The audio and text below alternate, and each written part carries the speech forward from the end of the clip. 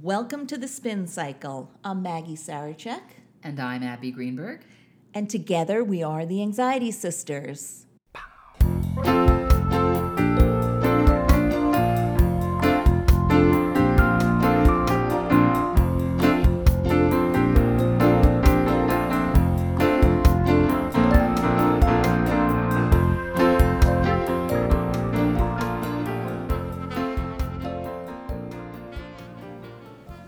Hello, Anxiety Sisters, and welcome to our show. Those of you who follow our blog and our social media posts know that we have been talking a lot about depression lately, and for good reason. According to the ADAA, 322 million people suffer from depression worldwide. That's 16 million in the United States alone. And, as is true for anxiety, women are much more likely to suffer from depression than men. The most widely used treatment for depression is medication, often combined with therapy. But more than half of all people diagnosed with depression will not respond to the first medication that is prescribed for them. But what does this mean? Well, it usually takes a month for an antidepressant to kick in. So, by the time you realize your meds aren't working, you've spent another month suffering from fatigue, muscle aches, overwhelming sadness, social withdrawal, difficulty concentrating, insomnia, or any number of awful life-disrupting symptoms. For some people, finding the right medication can take months of trial and error, which means months of side effects on top of crushing depression. It's a nightmare. But don't lose hope, Depression Sisters. There's an exciting new method of using pharmacogenetics to discover which drugs are most likely to be effective. In other words, through a simple DNA test, doctors can now use a patient's genetic profile to personalize the prescription process. In January of this year, the results of the largest ever pharmacogenetic study of patients with depression were published in the Journal of Psychiatric Research. The data confirmed that using genetics to personalize medication can indeed be quite an effective tool.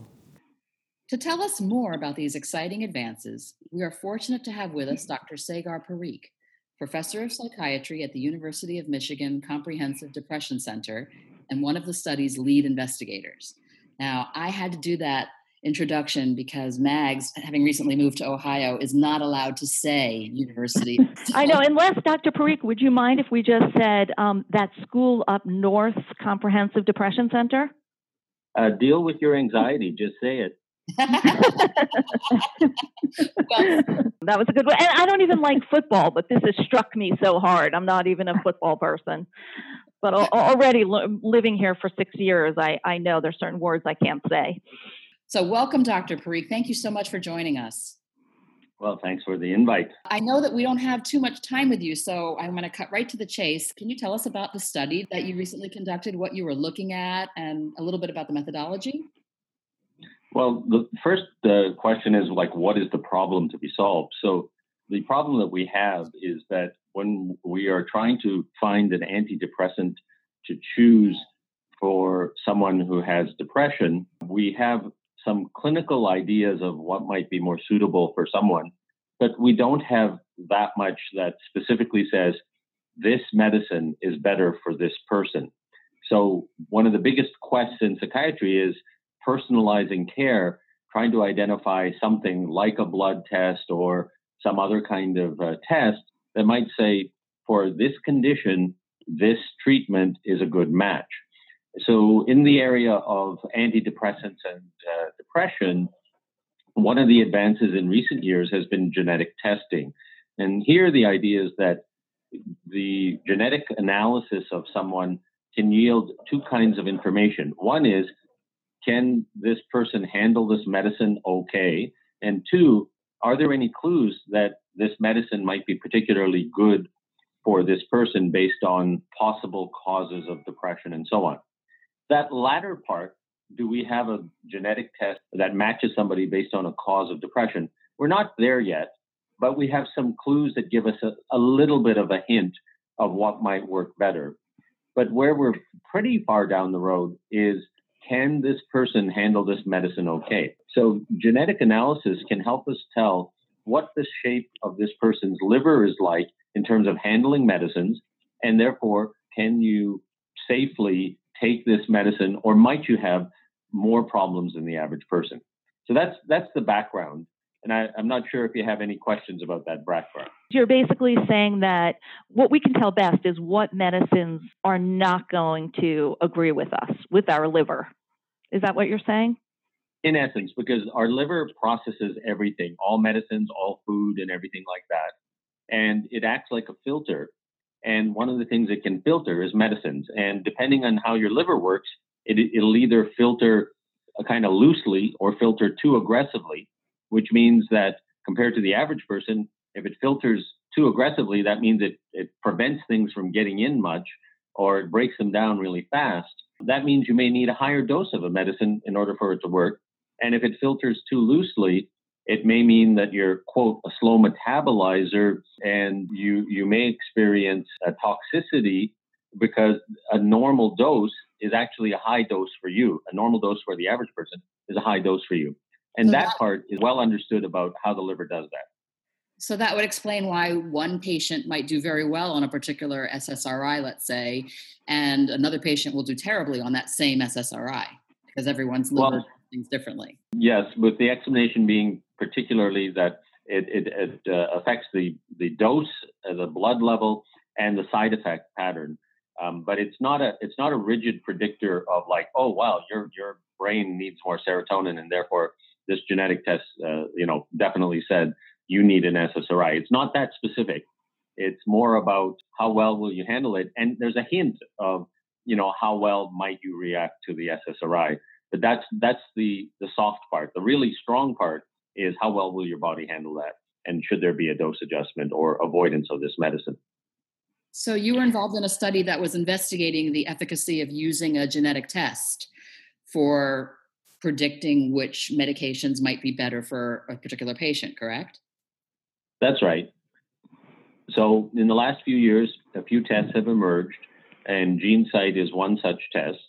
And what you do is you have this test, which is just a cheek swab, so it's not a blood test. Mm-hmm. You send it off to a lab and you get a printout back. And this printout tells you that this person is either normal or abnormal in how they handle the following medicines. So you basically generate a list of, these medicines are normally handled by this person. These medicines, the dose may be too high. They may be slow metabolizers, so the normal dose is too much for them.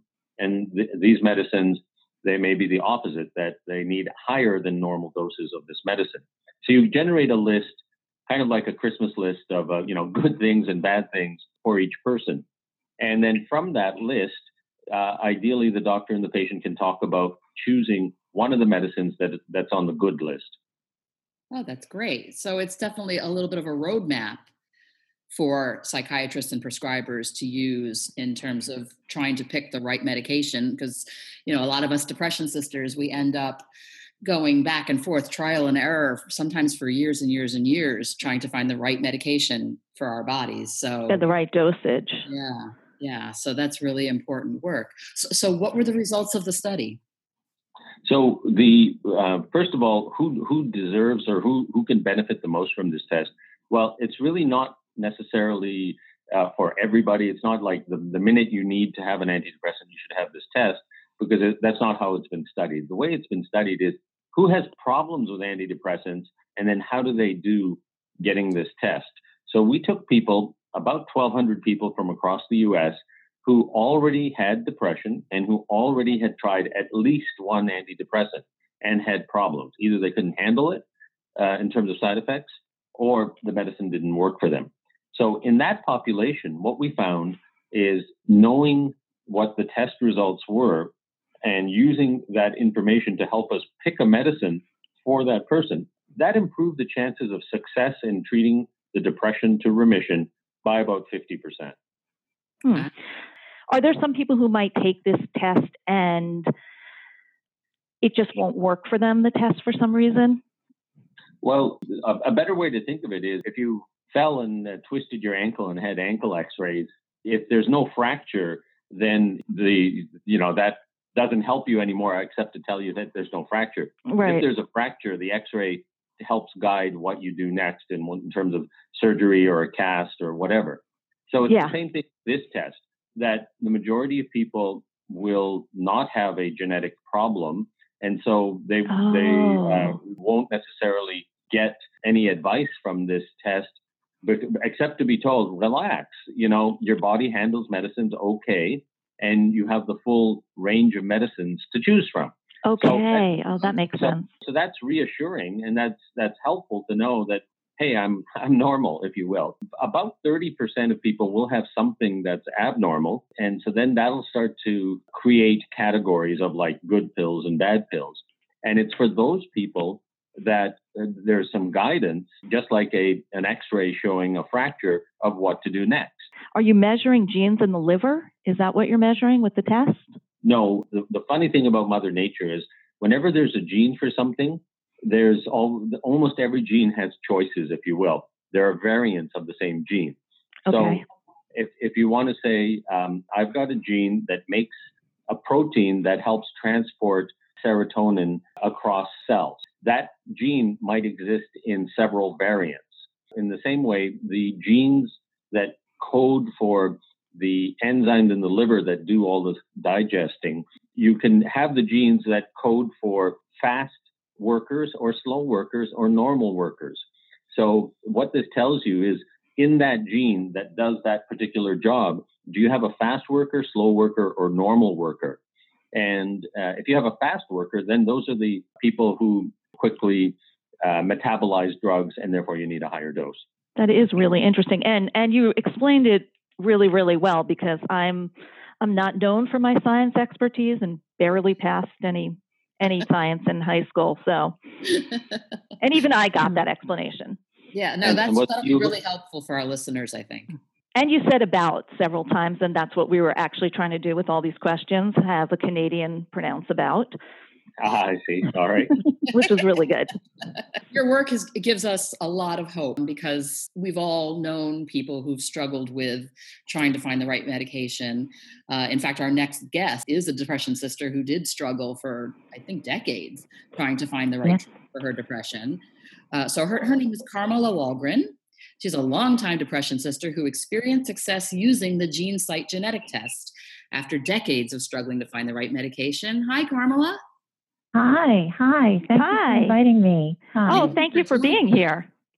Yeah, I'm delighted. I am a depression sister of yours, and I didn't know you guys were out there, but I will definitely be a fan watching all the things you do. Thank you so much. We're a fan of yours too, because we know it's sometimes not easy to talk about mental health journeys. And yeah, well, my friend was saying you're so brave to go and talk about so openly about depression. I even wrote an article about it, and she said that's so brave of you to do that. And I said, you know what? It's not brave to talk about depression. What's brave is for everybody who wakes up every day with depression and gets through a single day. That's what's brave. Yeah, that is absolutely. So, can you tell us a little bit about your mental health journey? Sure. So I'm 72 now. When I was 22, I was diagnosed with depression. I had just graduated from college, and I was going to my first job every day. And I realized that when I was reaching over to turn off the alarm clock, I'd start crying because I had another day I had to get through, like actual tears coming down my face for crying.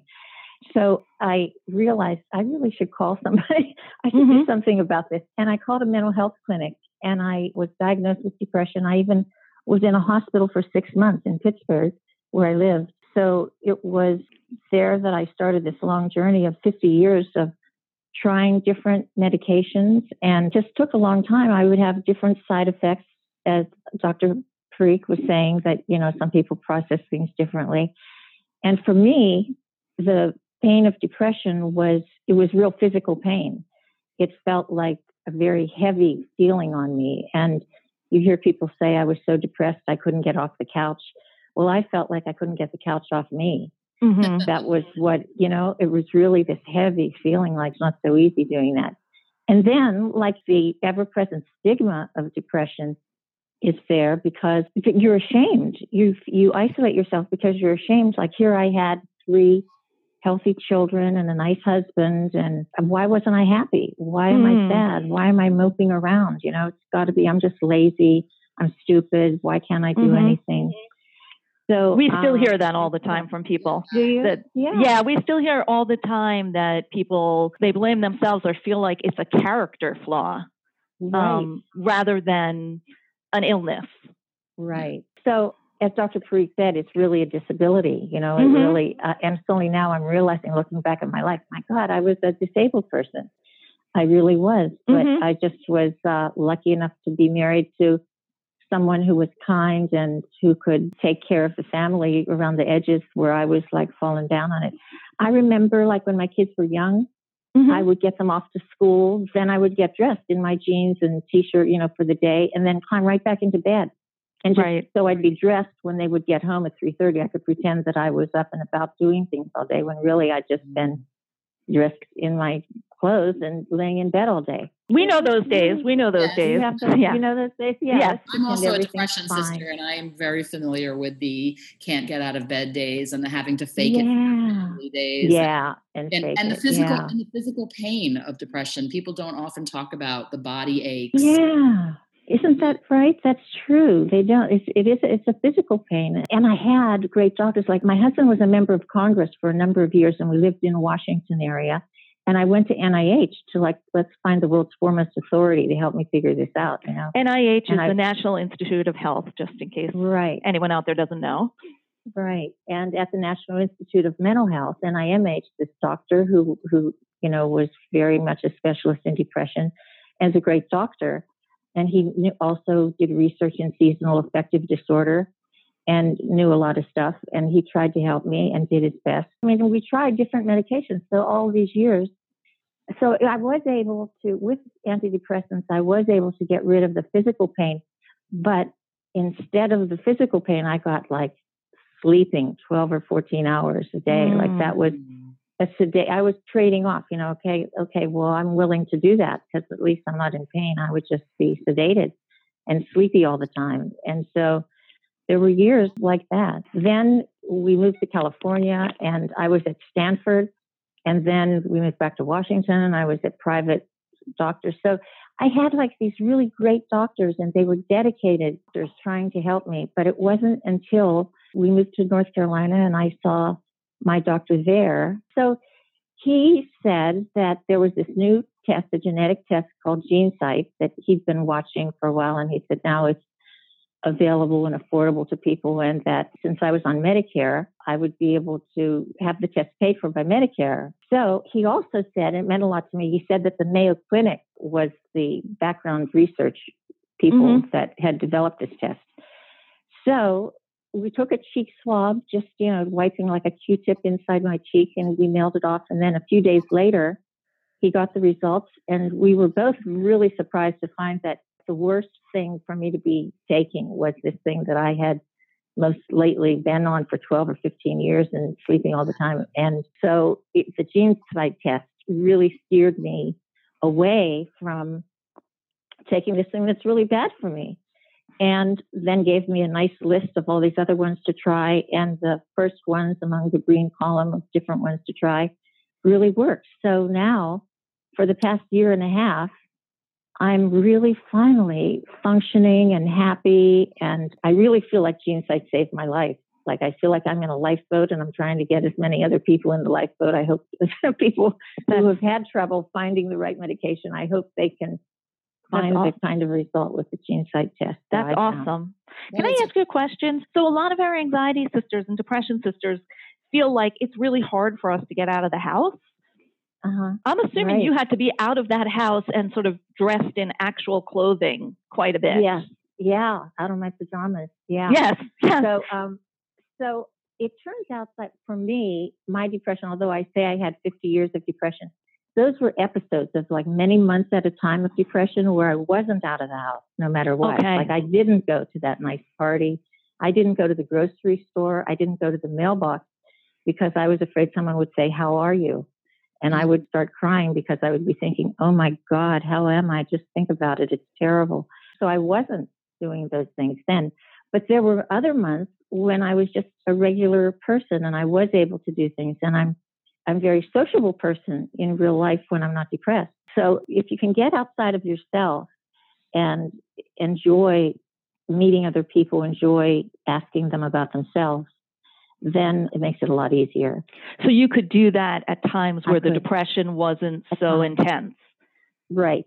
And then Right. you had times where it was really like you really couldn't get out of the house at all. Right. Yeah. Right. They were like episodes. I don't know how common that is. And it was more like episodes of deep depression and then episodes of like, oh, I'm fine. How are you doing? You know?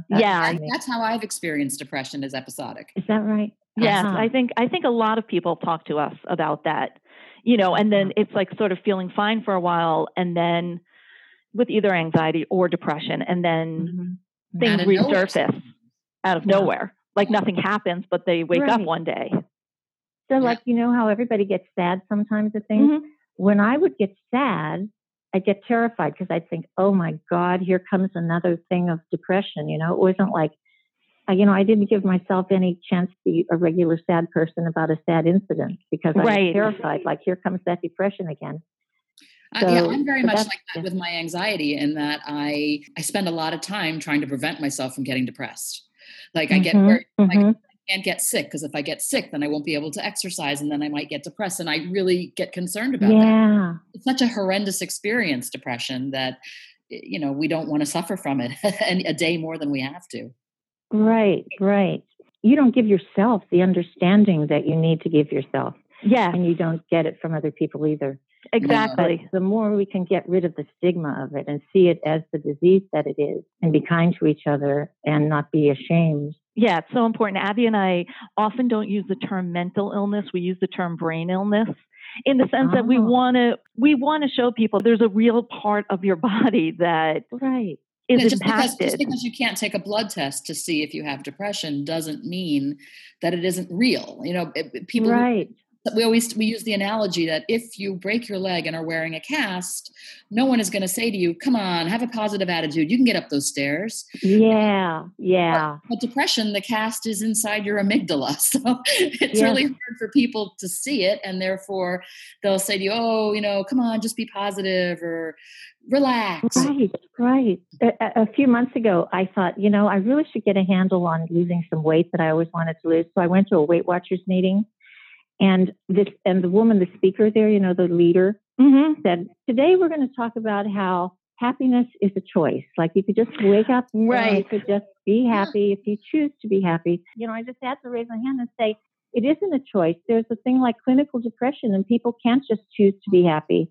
And, you know, maybe they need help. And there are many people who do need to take medicine for depression. And every workshop that Mags and I do, we get people to chant, it's a disorder, not a decision. Right. That's exactly right. Right. Because no one would make the decision to either suffer terribly from depression or anxiety.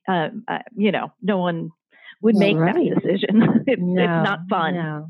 And that's what Max and I are trying to do, is get out there and work on the stigma. We're very big into self-compassion. Like you mentioned before, people are blaming themselves for an illness, and we really need to change the dialogue around that. One of the things Abby and I always say is that for many people, one of the steps is medication when you're really at that point where you can't get out of the house or you're just really not functioning. But what other kinds of things have you found helpful in handling depression? The thing that you mentioned, one of your tips about managing depression that I think is so important is like not to isolate yourself, to call a friend and talk to them. And even if I wasn't able to say, I'm in trouble, I'm really sad, even if I just called to say, hey, did you see that movie? Or, you know, and I'd also distract myself by watching funny movies or reading Nora Ephron books. Oh, that's good. Yeah. So see funny movies or books, but really calling, you know, you have a handful of friends, call them and see what they're doing and just reach out. And also if you can think about other ways to help other people, it's not just with depression, but, you know, to volunteer at a soup kitchen or something like that, get outside of yourself. That helps. Those are great. Those are great tips. Yeah, we thank you so much for your time, Carmala. You've been so open with our listeners, and we really appreciate that. Mags and I believe that sharing our stories is so valuable to the community, and we really, really appreciate it. Thank you for doing that. I'll be following you from now on, now that I know about you. Thank you very much for the work that you do. Thank Okay. you, Dr. Parikh. Thank you so much as well. Thank you, ladies. Bye, sisters. Oh, bye. Bye. Thank you so much. If you are interested in learning more about GeneSight, you can visit their website, www.genesight.com. We have a couple of announcements. First, for our professional listeners and mental health advocates, we're going to have a table at this year's ADAA conference in Chicago. That's the Anxiety and Depression Association of America. Please stop by and see us. We've got swag. Second, you know that online workshop we've been talking about? Well, it's almost here. We'll be rolling out our program, Stop the Spinning, in early April. Make sure you sign up for our newsletter on our website so you can take advantage of our sisterhood discount. You can find us on Facebook, on Instagram, on Twitter, and on our website at www.anxietysisters.com. As always, if you have feedback, questions, an idea for a podcast, or anything else, please email us. And if you are enjoying the podcast, we would so appreciate your leaving us a review on SoundCloud or iTunes so we can get the word out to more Anxiety Sisters. Also, our podcast is now on Spotify. Thank you so much for joining us, and remember, Anxiety Sisters don't go it alone. You've been listening to The Spin Cycle, an Anxiety Sisters production. Copyright 2019. All rights reserved.